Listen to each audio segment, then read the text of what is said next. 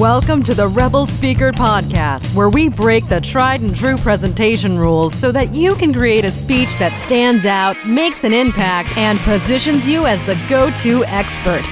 And now, your host, the instigator of the Presentation Rebellion, Dr. Michelle Mazur. Hey, welcome to episode 6 of the Rebel Speaker Podcast. And on the show today, we're going to be discussing why your presentation needs a big idea. Because trust me, if you want to position yourself as the go-to expert in the field, then you need to turn your audience into advocates and have a big idea to build your presentation around. So let's do this.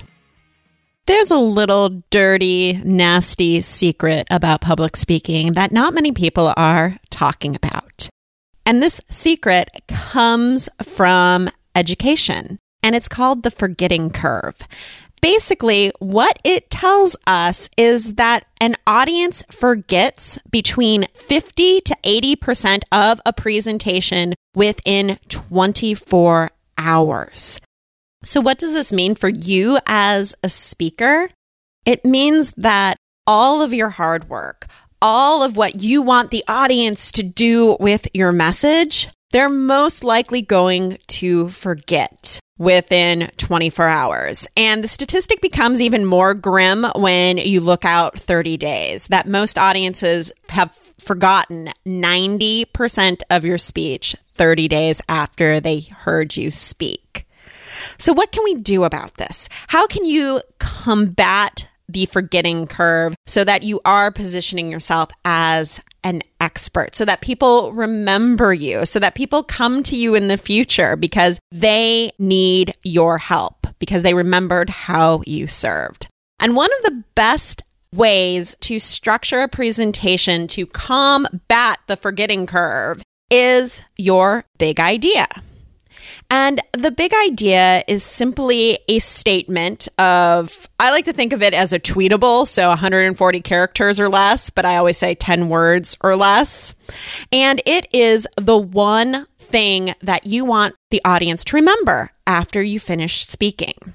What I've noticed in a lot of presentations, and I see a lot of speakers, is that they don't have an organizing thought or an organizing idea that's behind every piece of content that they present on stage. It's scattered. They're giving you 5 tips for success, and all of the tips are different from one another, and they don't ladder up into a bigger idea.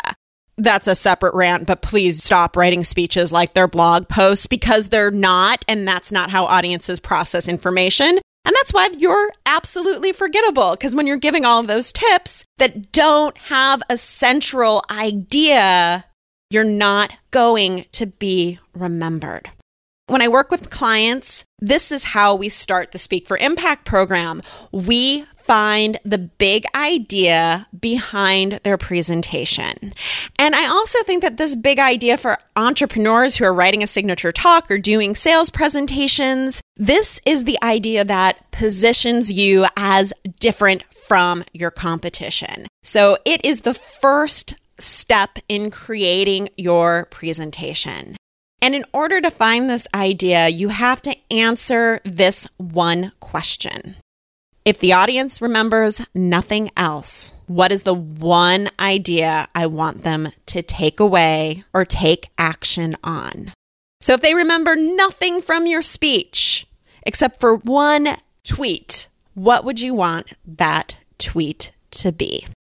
So let me give you a few examples of big idea statements from presentations that I have worked on. And one of my favorite big idea statements comes from Erica Lauren. She is a certified coach and she specializes in positive psychology in the workplace. And the big idea that we came up with for her speech is that happiness isn't a luxury. It's a mission-critical work ethic. And I just think that's brilliant. Happiness is not a luxury. It's a mission-critical work ethic. And she told me that when she said her big idea, and she used it several times in her presentation, she saw people scribbling it down or tweeting it on social media. And that's what you want your big idea to do. You want your audience to write it down, to remember it, to share it on social media, because that's the way your message gets spread.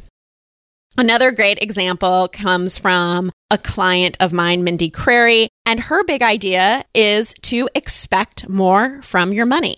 And we worked on the signature talk together, but what happened was this idea of expect more from your money reverberated across her entire business. And in fact, Mindy just released a book about personal finance. It's called Personal Finance That Doesn't Suck. And if you download that book, in the first few pages, you'll see Mindy's big idea of expecting more from your money. And that's what a big idea can do for you. It can position your expertise. It can spread your message. And essentially, it turns your audience into advocates. So what is the big idea behind your presentation? How I would recommend you start finding this, take a current presentation that you already have, or if you're building a whole new signature talk, and start brainstorming what you want the audience most to remember from your speech. What are the takeaways? What are the action steps that you would like them to remember? And then narrow it down to one that really encapsulates that whole speech. Then write it. 10 words or less, 140 characters or less, but make it action-oriented.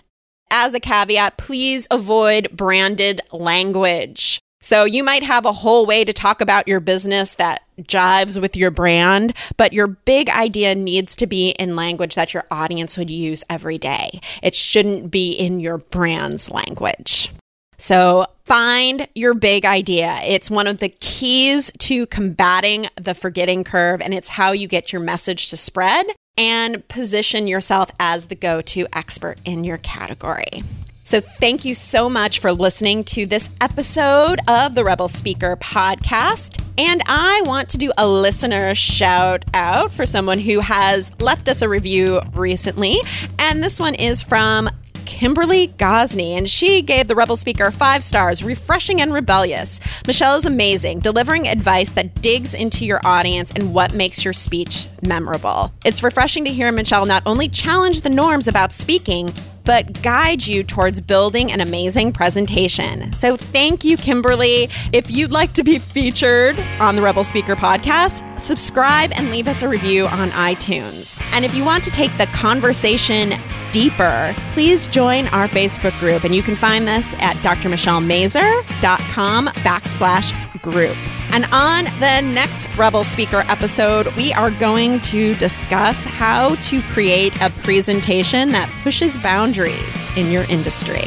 So until next time, remember, your most rebellious act is being more of who you are.